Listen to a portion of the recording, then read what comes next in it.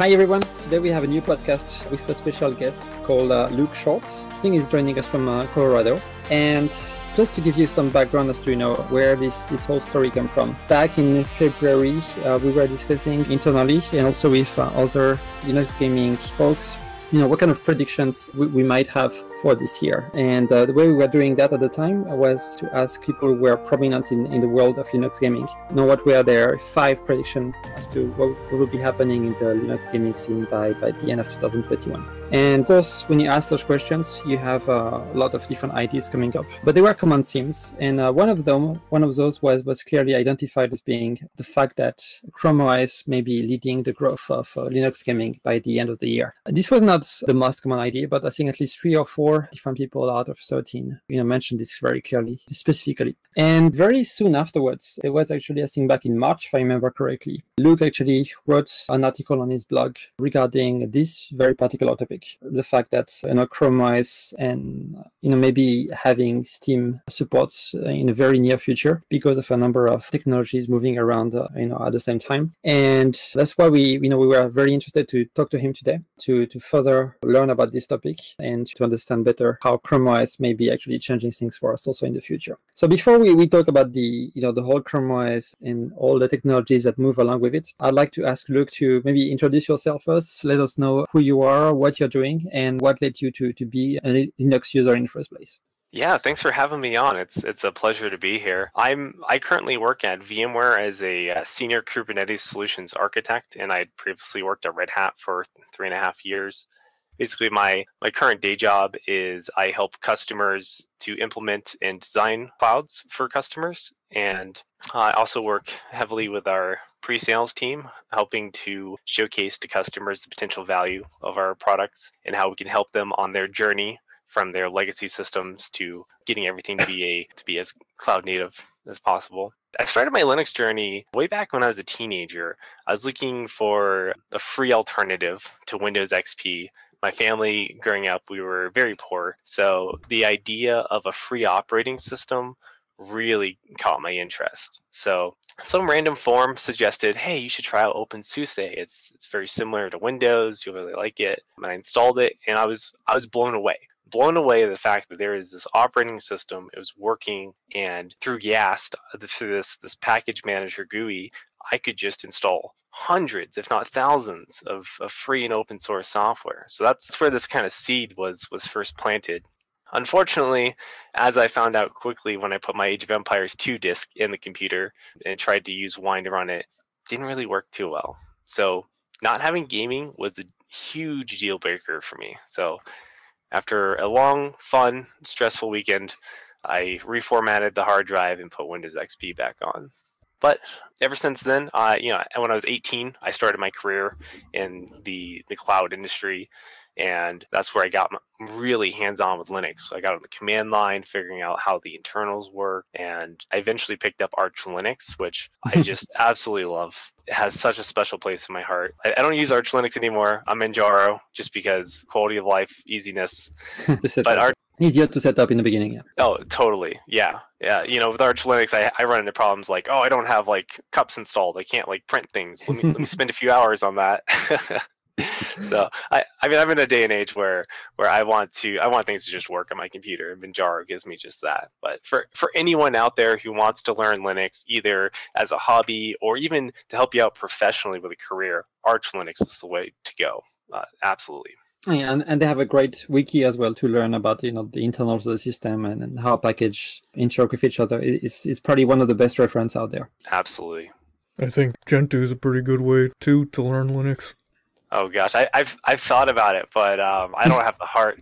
I don't have the time or dedication to do that. But kudos to anyone out there who's rolling that. I have a few friends who do use Gentoo Linux on a daily basis. Yeah, they have more free time than me.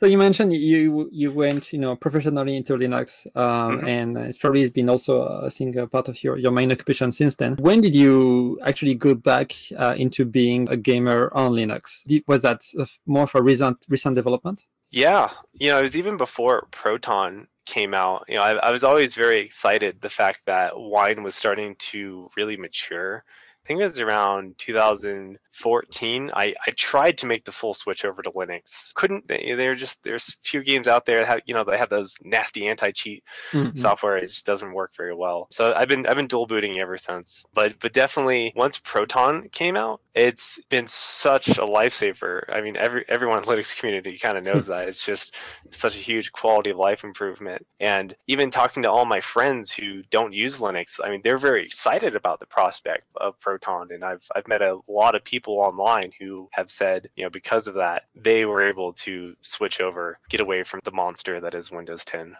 So, as a gamer, do you game also on other systems? I think you mentioned you're dual booting, but do you also play on maybe on consoles or maybe like mobile phones as well?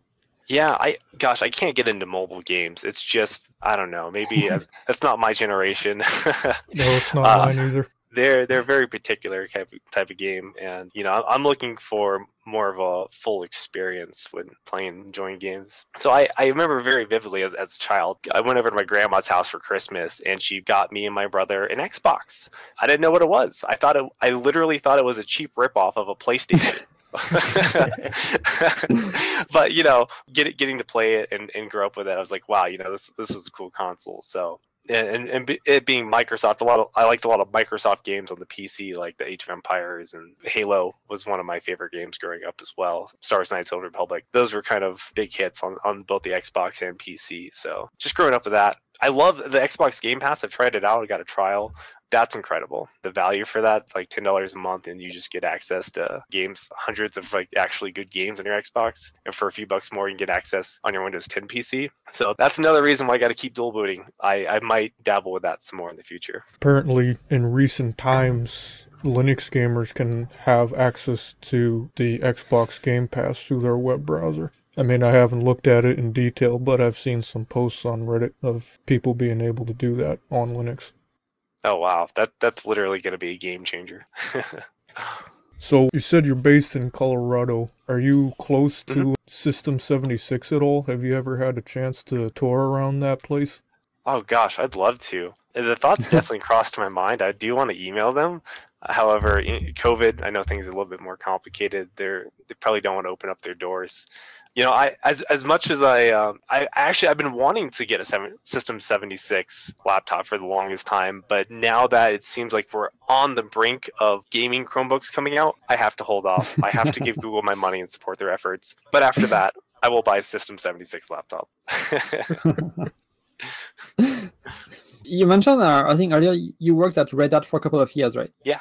Can you tell us a bit about Red Hat, like the philosophy, as you were, I would say, inside the company? Like, because I think they were really focused, on doing everything open source, this free software, and even before where they were purchased by IBM. So, can you share anything around that?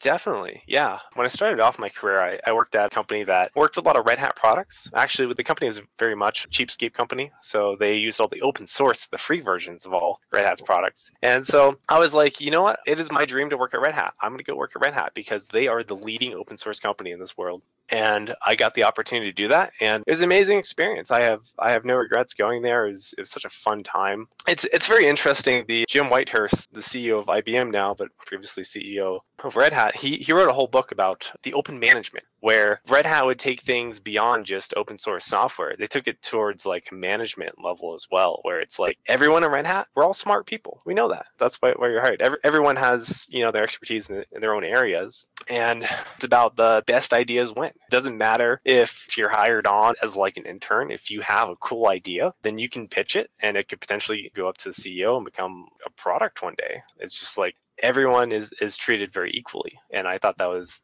very interesting. So that's kind of like how Valve works. Yeah. There are a lot of companies out there. Valve definitely seems to be very open and receptive to employee feedback, and I think if you're not working at a company that's like that, you got to leave. Honestly, those are the best places to work for. It's kind of funny because my friends and I, we'd all joke that we make a living selling free software, which is kind of true. We're trying to pitch to businesses, trying to close like multi-million-dollar deals, saying like, oh, hey, here's this software that's free, but if you pay us money, you'll get the added support, better features, more stability, kind of things like that. How important is the actual support for companies? Like, is it something that your enterprise client actually really need? It's huge. Yeah.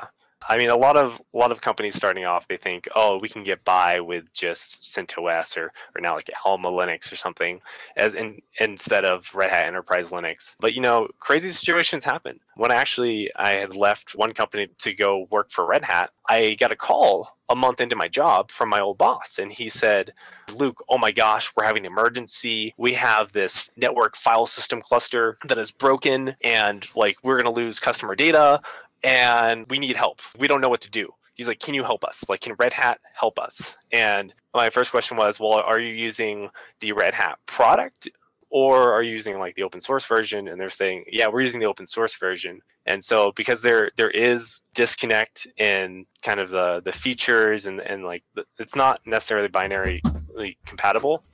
I talked to Red Hat and they're just like, yeah, we can't support them because they're not using our actual product. Like the open source stuff hasn't been tested as much, doesn't have that QA approval. So at the end of the day, they lost out because they weren't paying that support subscription. So if they had that, it was one of their biggest customers too. They could have they could have been saved. Interesting story. And so I don't want to take too much time on that, but like, what do you make of the IBM acquisition? Do you think it's ultimately going to be a good thing in the long term for Red Hat and what Red Hat stood for? Or do you think this will have, I would say, a trade-off going forward? Yeah, a lot of people had concerns about the IBM overlord taking over, assimilating Red Hat, stripping out all of its values. I think if anything, I'm hoping long term, quite the opposite happens. I think that IBM over time will become Red Hat. I think that they will continue to embrace kind of the open source philosophy of Red Hat. And my ultimate dream, and I mean I have no insider knowledge of this. This is just like a dream of mine, would be like if IBM is going to continue with their power architecture, that they open source it. I think that'd be really cool if they could provide both open source software and hardware. Oh wow, yeah, that would be interesting combination. On the topic of CentOS, I know this was at least a few months back, but when IBM bought out Red Hat, they kind of changed the model of how CentOS works. Now you have to use the experimental branch or something like that. I don't use CentOS, but I was seeing some discussions on this on the internet. How do you feel about the way IBM handled CentOS? Like now people are migrating to things like Rocky Linux. I don't want to necessarily place the blame. Everyone's always quick to point the finger to IBM. Red Hat actually is very independent from IBM, and they can kind of still do their own thing. There's a lot more collaboration between the two companies, and IBM is really more so trying to say, hey, you don't have to use Red Hat software, but it works best with IBM software and hardware. You get that kind of synergy there.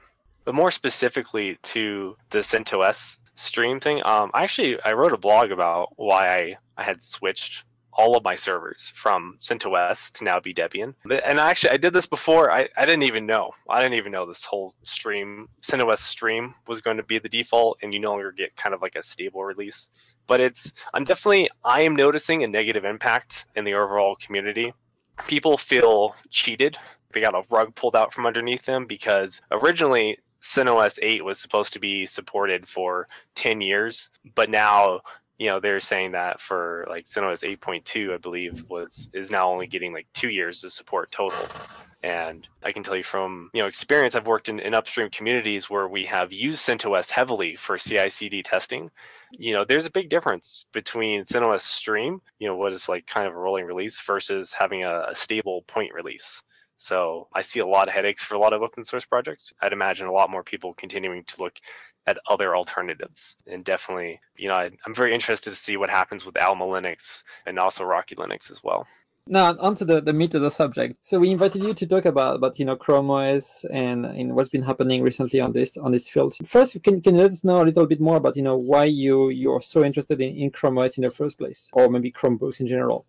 Oh gosh, I love Chromebooks. I remember when they first came out, I was in college at the time. I got one of the first Samsung Chromebooks, and I thought it was ahead of its time. It was less than 2 pounds. It was running an ARM-based processor, and we're on like Chrome OS version 4 or 5 or something. It was very new, and at that point in time, it was very simple. It literally was that it was just a web browser. That's all I needed for school. I can get my work done with Google Documents. And even when it came to like my coding classes, there would be different websites online where you can actually run your code remotely to test it out, which is very, very useful. So fast forward to today, like a lot of the same benefits I see are there, where you get this lightweight portable device, you get this battery that was all day battery. Even back in the day, they got that with that ARM processors that they were using. And they've just been continuing to grow and add on features. The fact that you can now run Android applications and touchscreens are very common on Chromebooks. I don't see a need for a tablet anymore because I just use my Chromebook. It fills that void for me. I even use it for development work.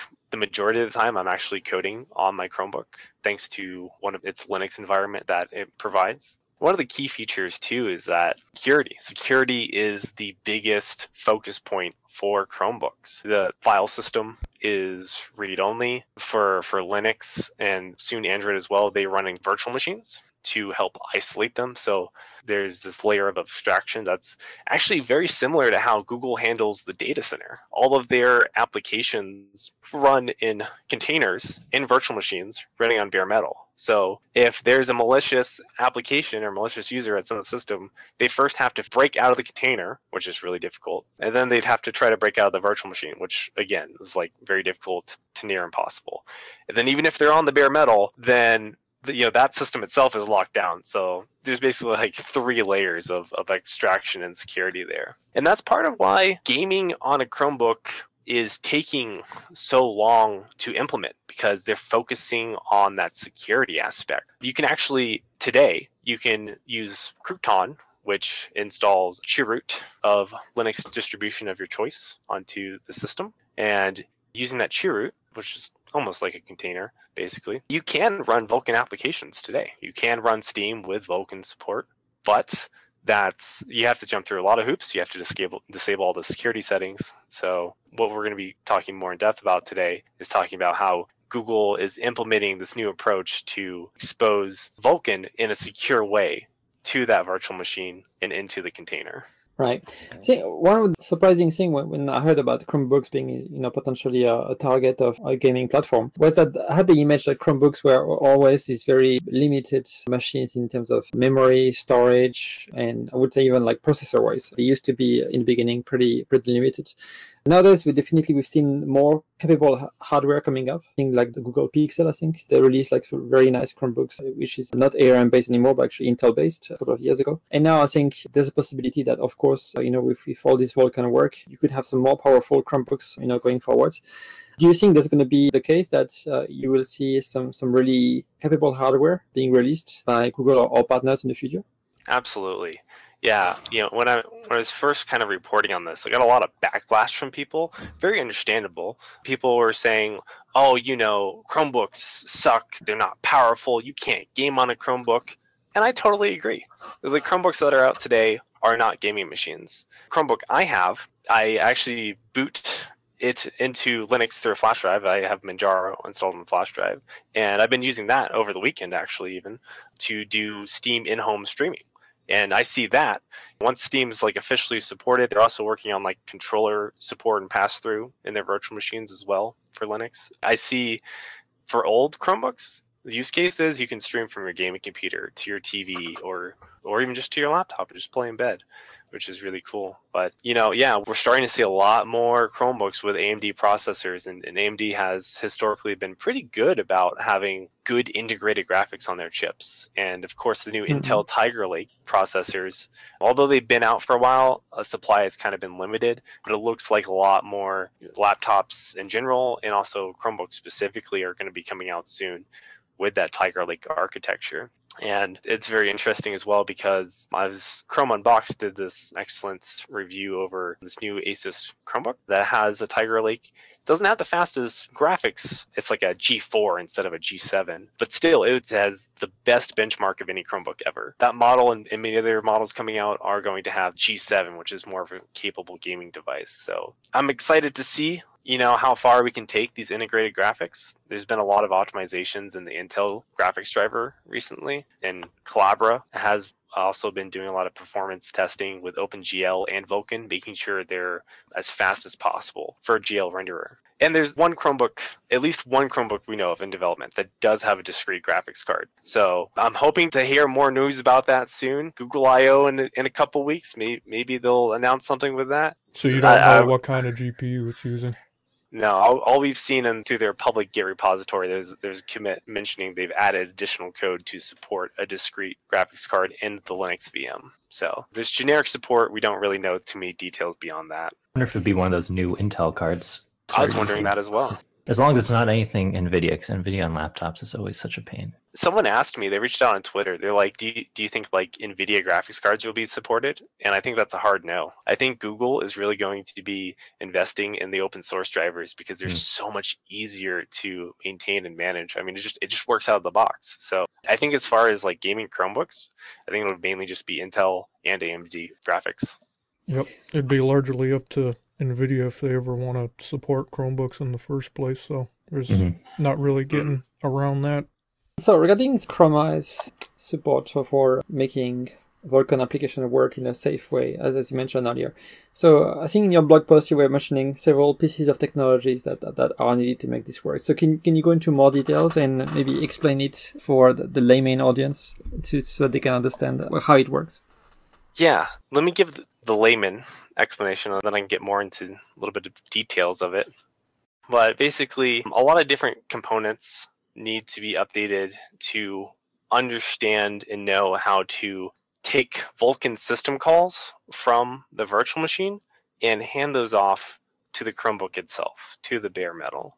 And so there's a lot of pieces involved. You know, I've been reporting and talking a lot about VirGL renderer specifically, but you also need updated patches in Mesa and the Linux kernel, and also CrossVM, which is their virtual machine monitor. It creates and monitors, manages virtual machines. It's an alternative to QEMU, which is what most of us Linux users are accustomed to. So one important thing to note right there is that QEMU does not support Vulkan with the VirGL renderer right now. It'd be relatively easy for the developers to add in the support now that it's baked in, and CrossVM proves that it works. So all the foundational work is there. So it'd be interesting to see, how that benefits the wider Linux community once QEMU also has this as well. So you're mentioning like these pieces are coming together. So how far are we from having a Chromebook that can actually take the Vulkan calls and through a VM and run it on the bare metal in a proper way without too much loss of performance? I think we are so amazingly close right now. I've been asking for help and working with a few people in the community, and on Arch Linux, we were able to prove that it works. Like we were able to at least run tests with VirGL renderer and show that they work in this virtualized environment with CrossVM. And the latest unstable, the Canary channel of Chrome OS, it's currently Chrome OS 92. It's compiled in. It's compiled in. The Vulkan support is there, but it's disabled by default. And that's one of the pieces I'm trying to crack right now is how do we, at the very least, maybe create a new virtual machine and enable that Vulkan flag and see how that works. So I had posted a prediction out there. I think Chrome OS 93 will have this for two reasons. A, the fact that it's already compiled in to 92. I think they will continue to do further testing, and then perhaps in 83 they might enable Vulkan by default. And based off of a previously leaked timeline, we're looking at like September, October for when they want to do a beta test. That's right around the time when Chrome OS 93 will be coming out. So I'm excited. I'm keeping a close eye on development updates for that. Unfortunately, my Chromebook that I have right now is actually going end of life, so it stopped getting updates. So I have to switch to like an upstream Chromium OS build. Not even sure if that would work with its Vulkan work, but I'll be keeping a close eye on it, and I hope to pick up a new Chromebook soon to continue hacking away at this. When it comes to Chrome OS, you mentioned that some devices will be end of life. So, like, how do you actually plan for supporting, existing device versus like newer device from now on? Like, how does actually work compared to a regular Linux distribution? Gosh, Google really locks down their system. It all goes back to that security thing. So if your Chromebook is end of life, that's it.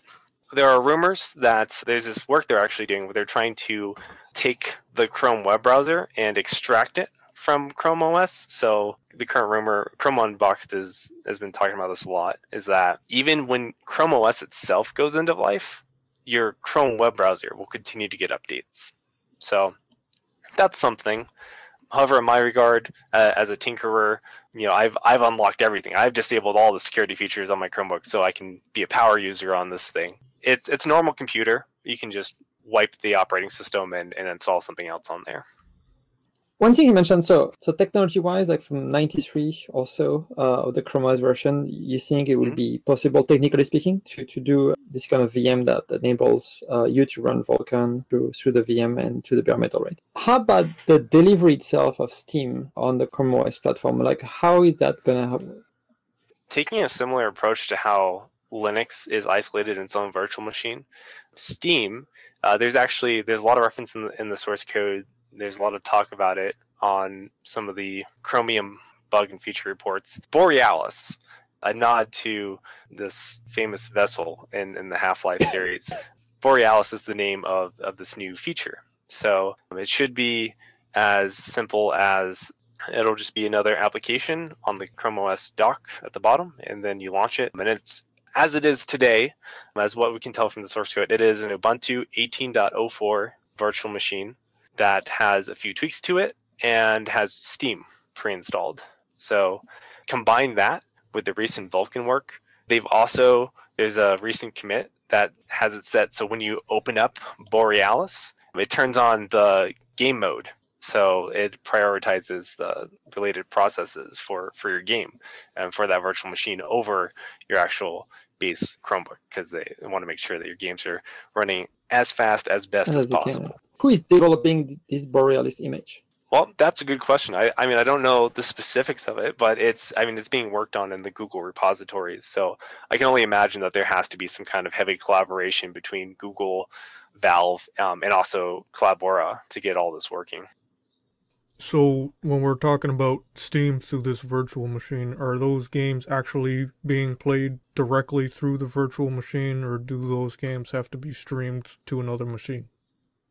Right. So a very interesting thing from like the VirGL renderer work was that there were a few comments from the developers where they were testing out actually playing a bunch of Steam games using the new Vulkan pass-through. So the main one they were testing was Dota 2. So they're actually playing a game. They're playing one of Valve's babies too.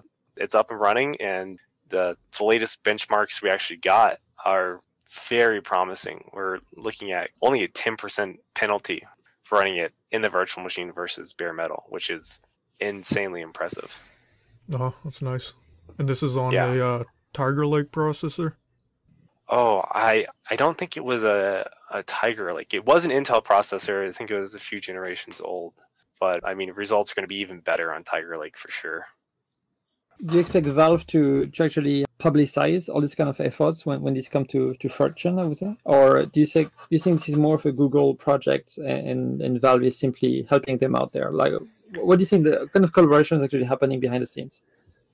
I think it's going to be a win-win situation for both Google and Valve, and I think they're both going to market the heck out of it. I imagine that on the Steam store page, just like back in the day when you could buy Steam machines, I bet you could buy Chromebooks that are optimized for gaming on the Steam store.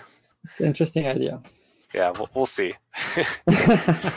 You know, what's very interesting, you know, going to the 2021 predictions that you have up on the Boiling Steam, the CEO of Codeweavers, they're the main contributors to Wine, as most folks know.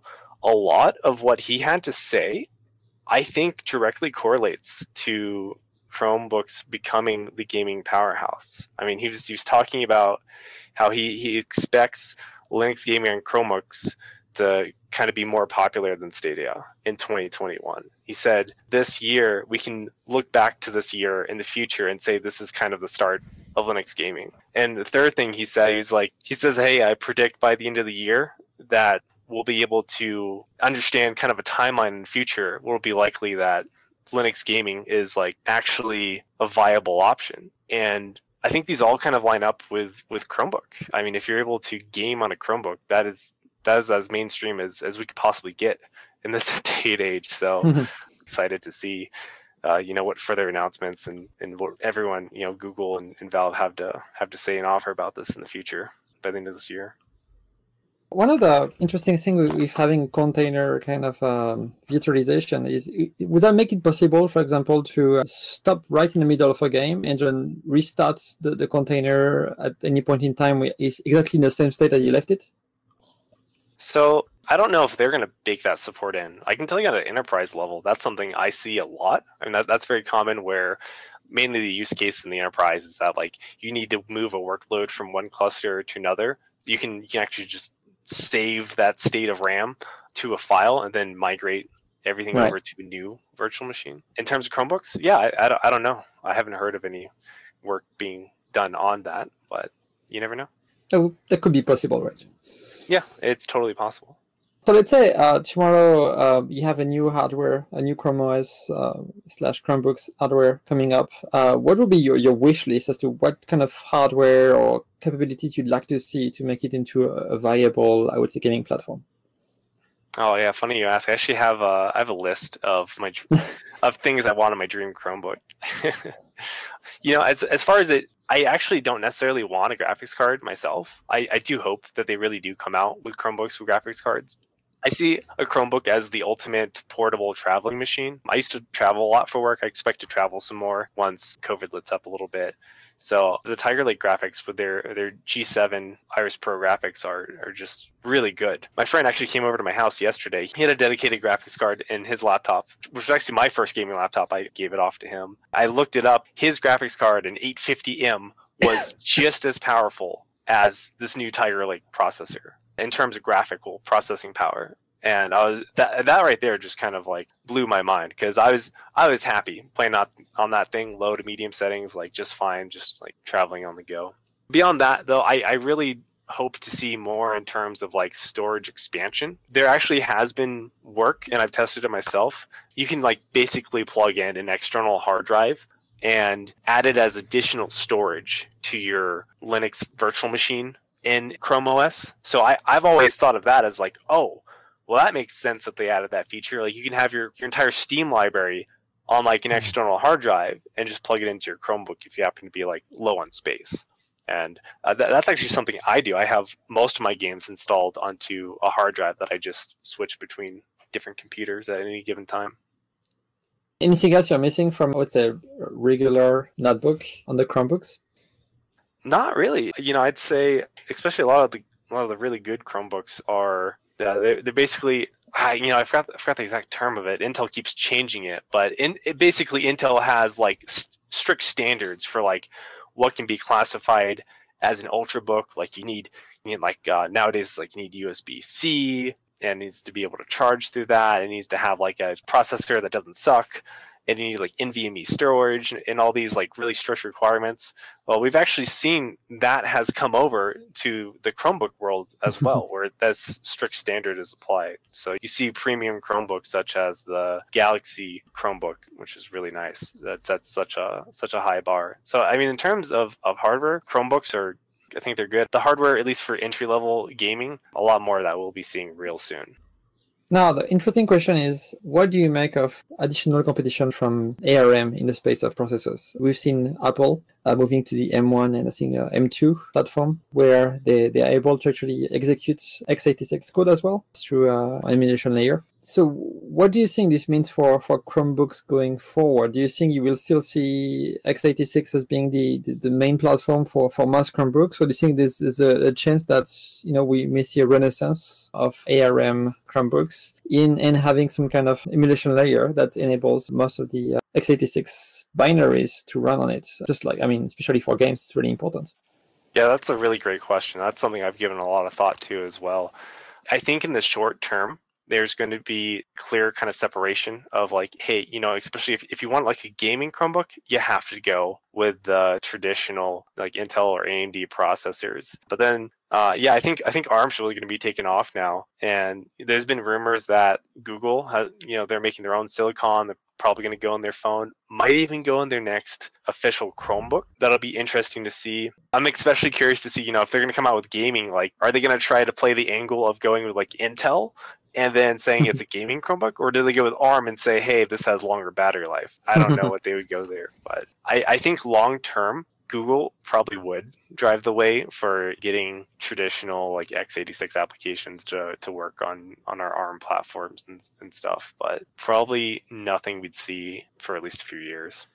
One thing I'm interested as well. So you mentioned like Google may be interested to publicize the fact that they can run Steam and so on, right? But how does it play with Google's gaming strategy, right? Because as Google expands, in Stadia, which is the cloud gaming solution, as well as on Android with the multiple games they have on the Google Store, the Play Store. They basically already have their own ecosystem where they distribute their own games, or at least games from third parties, on their own platform. So why would they go out of their way to support another company's platform on their own devices? It puzzles me too, but I have a few predictions. And so one thing I do want to say is like, you keep hearing about like executives like leaving Stadia and then Google like closing out their own studio and stuff. I do wonder if one of the executives who just recently left the other day, if it's because in a few weeks they're at Google I/O, they might announce those Steam machines, because it is in a sense shooting them in the foot.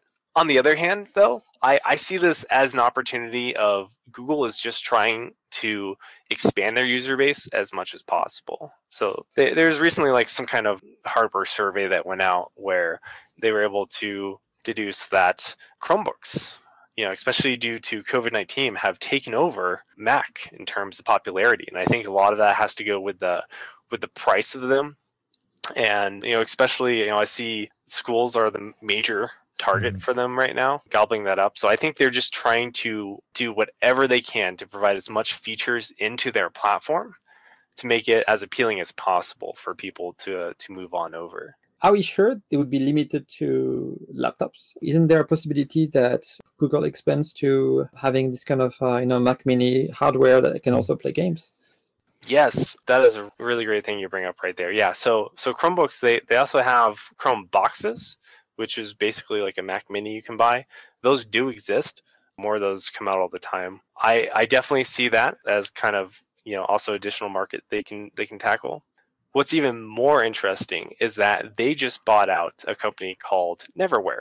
And what they did was they provided a redistributable. They took the open source code for Chrome OS, which is Chromium OS, and they rebuilt it to provide their own operating system. And with that, you can try it for free, or you can pay a subscription for enterprise level support with that. And so I see long term, I think that they're going to take that a step further, where Chromium OS has a few limitations. The biggest one is it doesn't support Android, and it doesn't support the Google Play Store, just because there are some weird licensing issues with that. So now that Google just bought them out and they own them, I think we can see the adoption of Chrome OS outside of Chromebooks, where you can be able to install Chrome OS on any machine and be able to play games or just use it for your day-to-day life. So I think that's a huge market they could potentially tap into now. That would be a kind of sanctioned Google distribution of Chrome OS, basically, outside of the pure hardware-related distribution. Yeah. That would mean a lot more work as well to maintain this across a lot of different configurations, I would say. Definitely. As it stands today, Neverware, they don't even support Chromebooks. They say, if you have an end of life Chromebook, it's end of life, end of story. But there's, they basically support almost every Mac, especially older Macs, which is very interesting. And also like a handful of, I don't remember the exact partners, but a few manufacturers. So I see a lot of opportunity for partnerships for expanding that out. It would be really complicated to just hand out Chrome OS, because just like any Linux distribution, it's not necessarily going to work on everything. So it's just something to keep an eye on for now and see how Google plays its cards with this acquisition. So how do you feel about devices like the Pinebook, which are kind of branded to be this alternative to Chromebooks? Have you ever had a chance to use a Pinebook?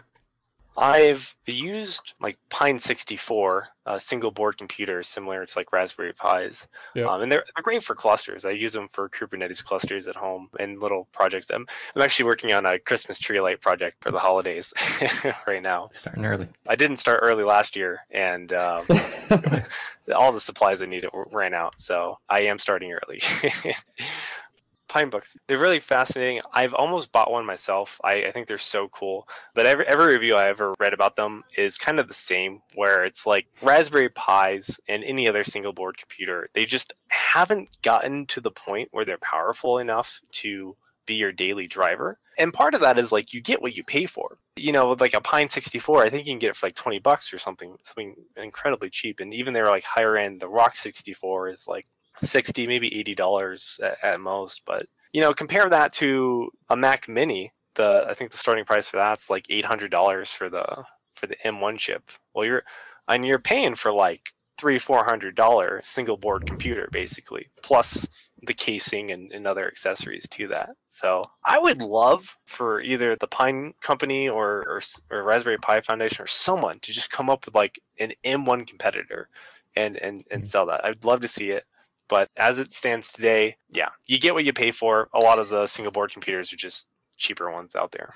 I think it's probably coming because even on Android we see, really, really powerful, let's say, hardware behind the mobile phone. So I think it's only a matter of time until like some of that crosses over to being an actual PC platform, whether it's run Windows or something else. Yeah, honestly, on that note, I almost think laptops are like a waste of resources or like my dream, and I know there are a few devices out there, but I haven't found like the perfect one. I just want a phone. I want a super powerful phone, and I want to be able to just hook it up to some kind of clamshell dummy device that just has a screen and a keyboard, and then just use that as my laptop. Because especially when phone prices are costing like, you can pay over $1,000 for a phone these days. Like, why not just use that as your computer? And so I'm hoping to get a Samsung phone next, which they have this DeX feature where you can do that desktop environment. As a developer myself, it's like, this is a great way for me to do ARM development, especially when I get all these cores and they're super powerful. I can compile my code in no time. That's true. You can actually run SSH to your own mobile phone, and with Termux, for example, and actually run a lot of programs directly through SSH. So it can be very powerful to compile or even do development on the phone itself. Totally. Yeah, that's a great use case right there. So coming back on the subject of Steam and Valve, so you mentioned that probably these kind of PCs are moving, and Google is probably going to announce something later this year. What does this mean for the rest of us, I would say, regular Linux distro gamers? There's been such a big focus on them, on like performance optimizations at so many different levels in the graphics drivers and the Linux kernel, all these different areas that they need to touch in Mesa. I mean, it's all upstream work. This is all going to trickle down to us, the Linux gamers. They're supporting game mode with Borealis. Like, that's only probably going to get, more tested, more features, hopefully. So I think it's really exciting because this is kind of like the start of another huge corporation who's not just Valve. We now have Valve and Google helping to lead the way for new features and more innovation in the Linux gaming space. So you would say it's going to be a very positive as well for regular Linux gamers? Absolutely, yeah. And especially with a lot of, I've read a lot about how Google, for both the Android and their Chromebook segments, they want to start, they're trying to make more of their work upstream and available for all Linux distributions.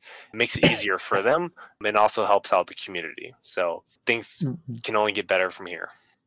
Great to hear that you're on the same page. For Chromebooks, most experience I've seen is a lot of, students and educational places have it, so that, you were talking earlier about the prospect of it becoming an easy game machine. I think you get, the games especially popular with kids who have Chromebooks from school, whether or not they can officially put Steam on it or what.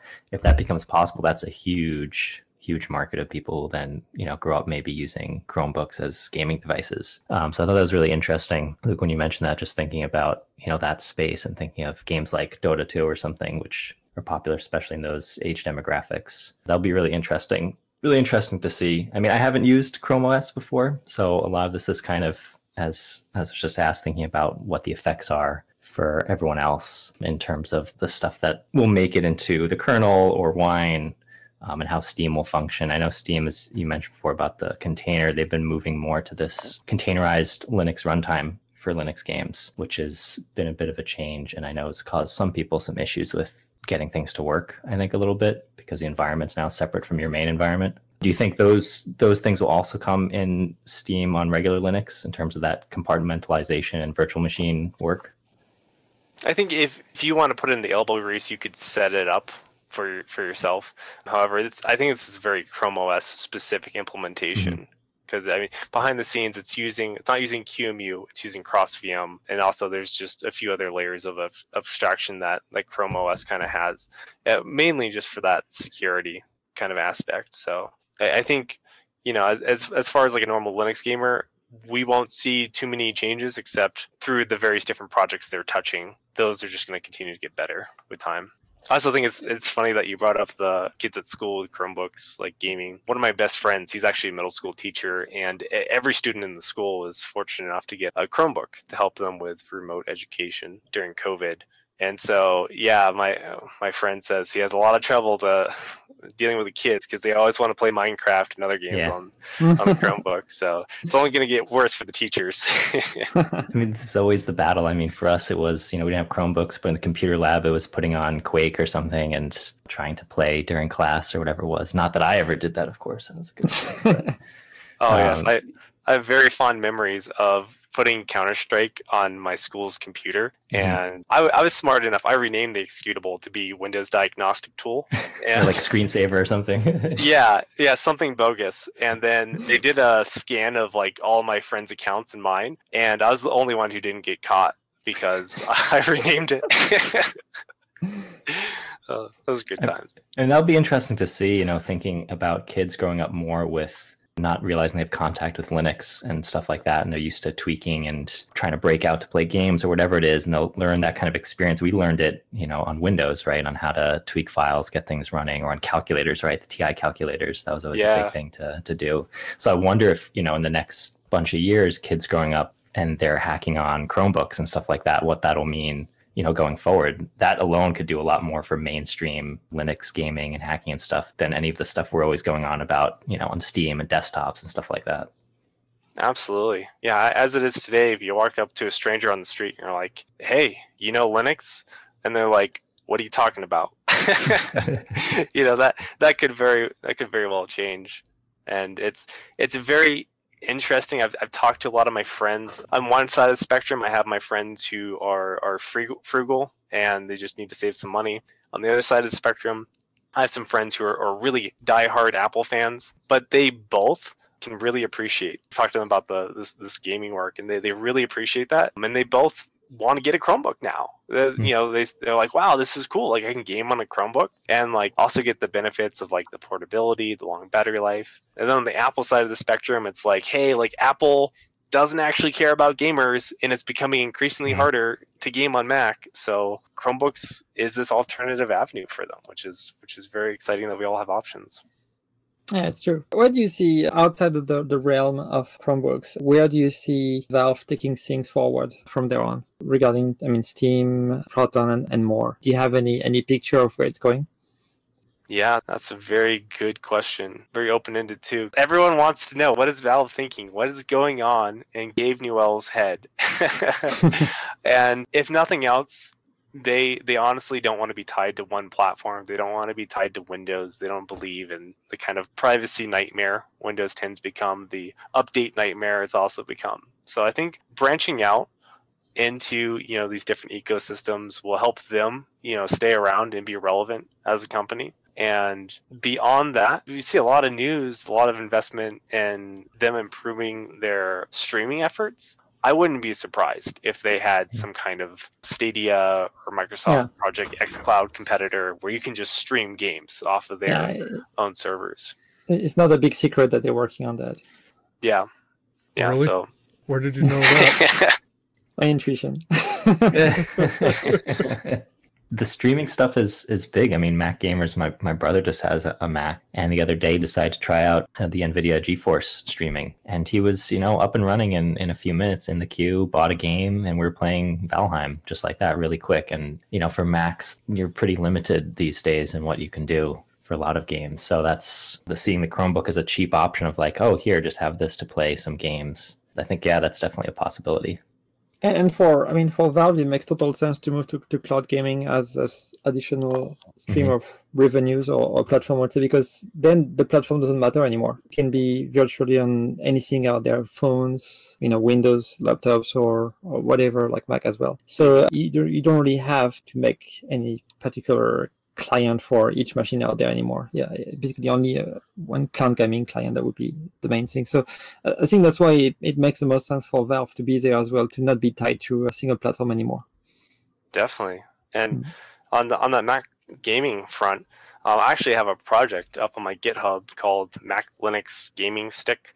And I've basically just set up Ubuntu in such a way that it's heavily optimized for gaming. It has all the tools that I need to help remotely troubleshoot my friends' devices. So I've been setting up, installing Linux and flash drives and handing out to friends, and I've been getting a lot of great reception from that. And one of my main friends, I gave it to him so that we could play Halo together, and it's been working amazingly. We've been playing the Master Chief Collection. He just boots into Linux from his Mac, and it's like, well, this is cool, and it works most of the time. Linux can be finicky, but I can go in and troubleshoot and fix the hard issues. Once Project xCloud comes out to the masses from Microsoft, I'm hoping to get him a subscription to that too, to see how that is in comparison. Because as much as I personally don't want the cloud streaming future, I like owning my games and having them forever. I think I will have to throw in the cards and just accept that that's our future.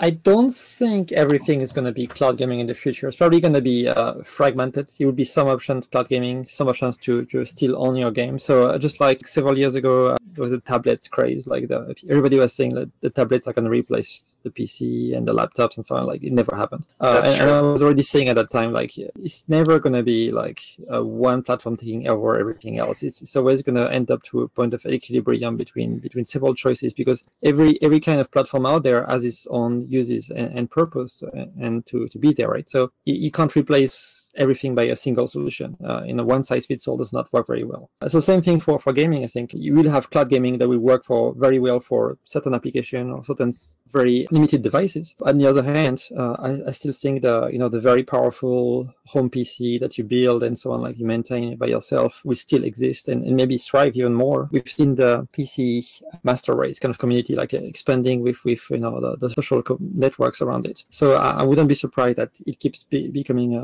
still a very powerful force in the future as well. While maybe the more mainstream move to cloud gaming, but still there's a very core audience of gamers who buy their games, own their games, and to own their hardware as well.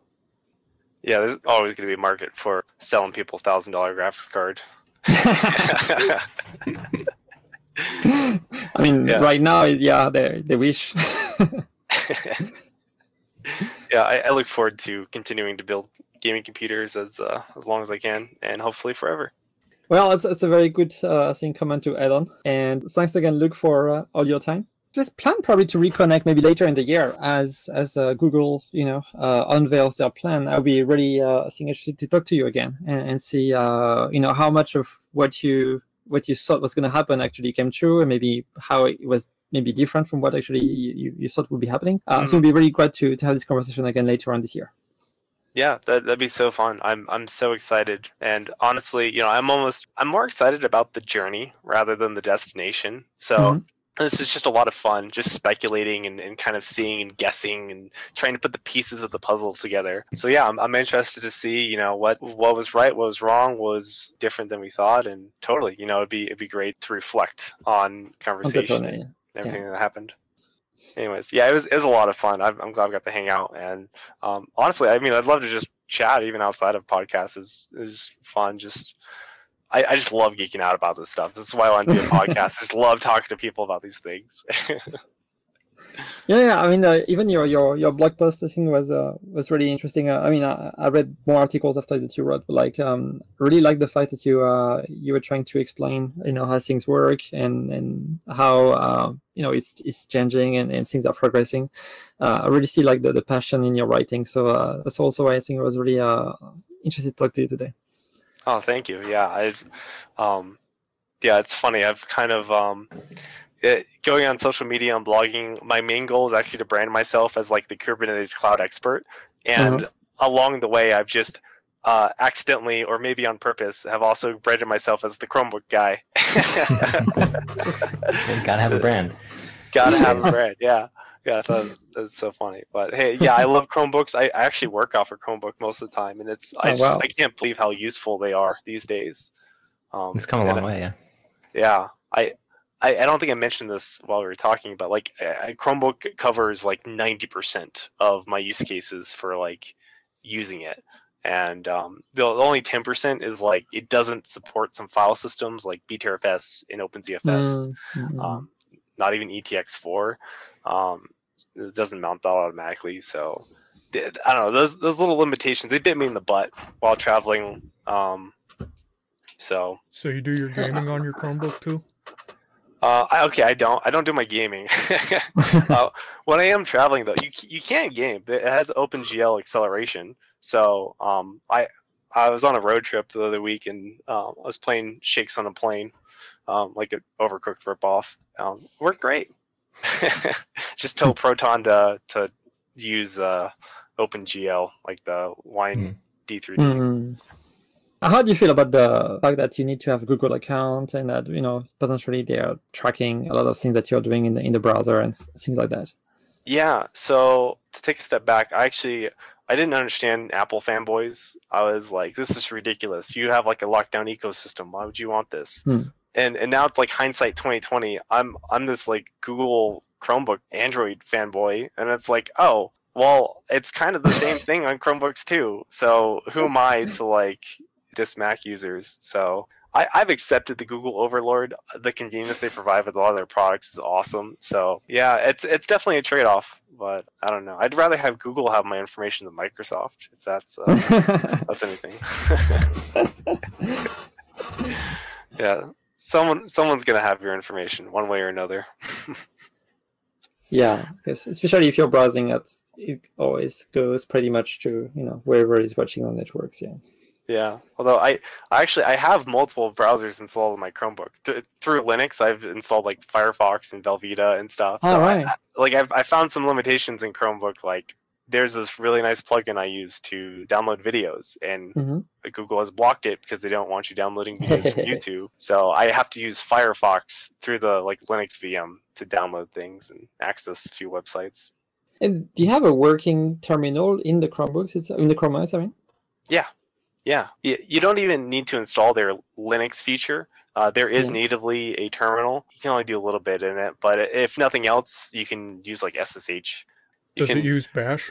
Yes, it uses Bash. Nice. Yeah. Can you install like I mean, I don't know how it works in Chrome OS, but like can you potentially add repositories to install packages from there, or how does that work? Oh, totally. Yeah. So because everything's running in a container in the virtual machine, you have like root level access to that container. It's Debian 10 currently. So I see. Yeah, I have a bunch of custom repositories in there too. So you can do whatever you want. You don't even have to use Debian. I've spun up like Arch Linux and used that as like my default container before, and that was fun.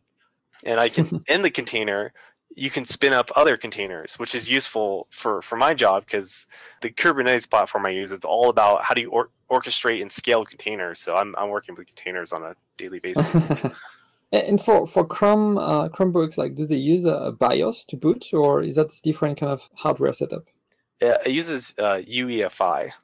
Okay. And by default, it's like, more specifically, I think. Okay, yeah, I don't know. They have some weird custom version of it. Maybe it's Open Boot Manager. I don't know, but it's very locked down by Google. And like as a workaround, what I'm gonna have to do with my Chromebook now that's like end of life is once you unlock like disable all the security features, you can have write access to your hard drive. So then you can install like CBIOS is like the recommended one, and then you can install anything, BIOS or UEFI, it doesn't matter. You can just install either open source Chromium or Neverware's version of it, or Manjaro, whatever you want, doesn't matter. So when your Chrome OS device is out end of life, you can still use it as a regular Linux distribution, right? I mean, if you want to. Yeah. I mean, through the containers you mentioned, right? It's just like basically spawn a container and then keep using it as a Linux machine, basically, right? Absolutely. Yeah, you just get an annoying pop-up that says, hey, your Chromebook's end of life, go buy a new one. But otherwise, it still works. It still works. And I think the reason they may or may not be, well, they are abstracting Chrome from Chrome OS, and I think part of that is, you can continue to use it. Your web browser getting the security updates is probably way more important than Chrome OS itself, because it's so locked down. Like, I've never heard of a virus ever happening on the Chromebook, and even if it did, it's like easy to fix and get rid of. All right, that's going to wrap up today's show with Luke. Thanks to Luke again for showing up to this podcast and having a chat with us, and thank you for listening. Just a couple things we wanted to point out. Number one, Luke mentioned to us that his views are of his own. They are not representative of Red Hat, IBM, VMware, or any other company. And number two, a lot of hard work and effort went into the production and editing of this podcast. So please, if you are willing, donate to our Patreon, our LibrePay, or Ko-Fi. We will have a link to those in the show notes. As always, thanks and have yourself a wonderful day.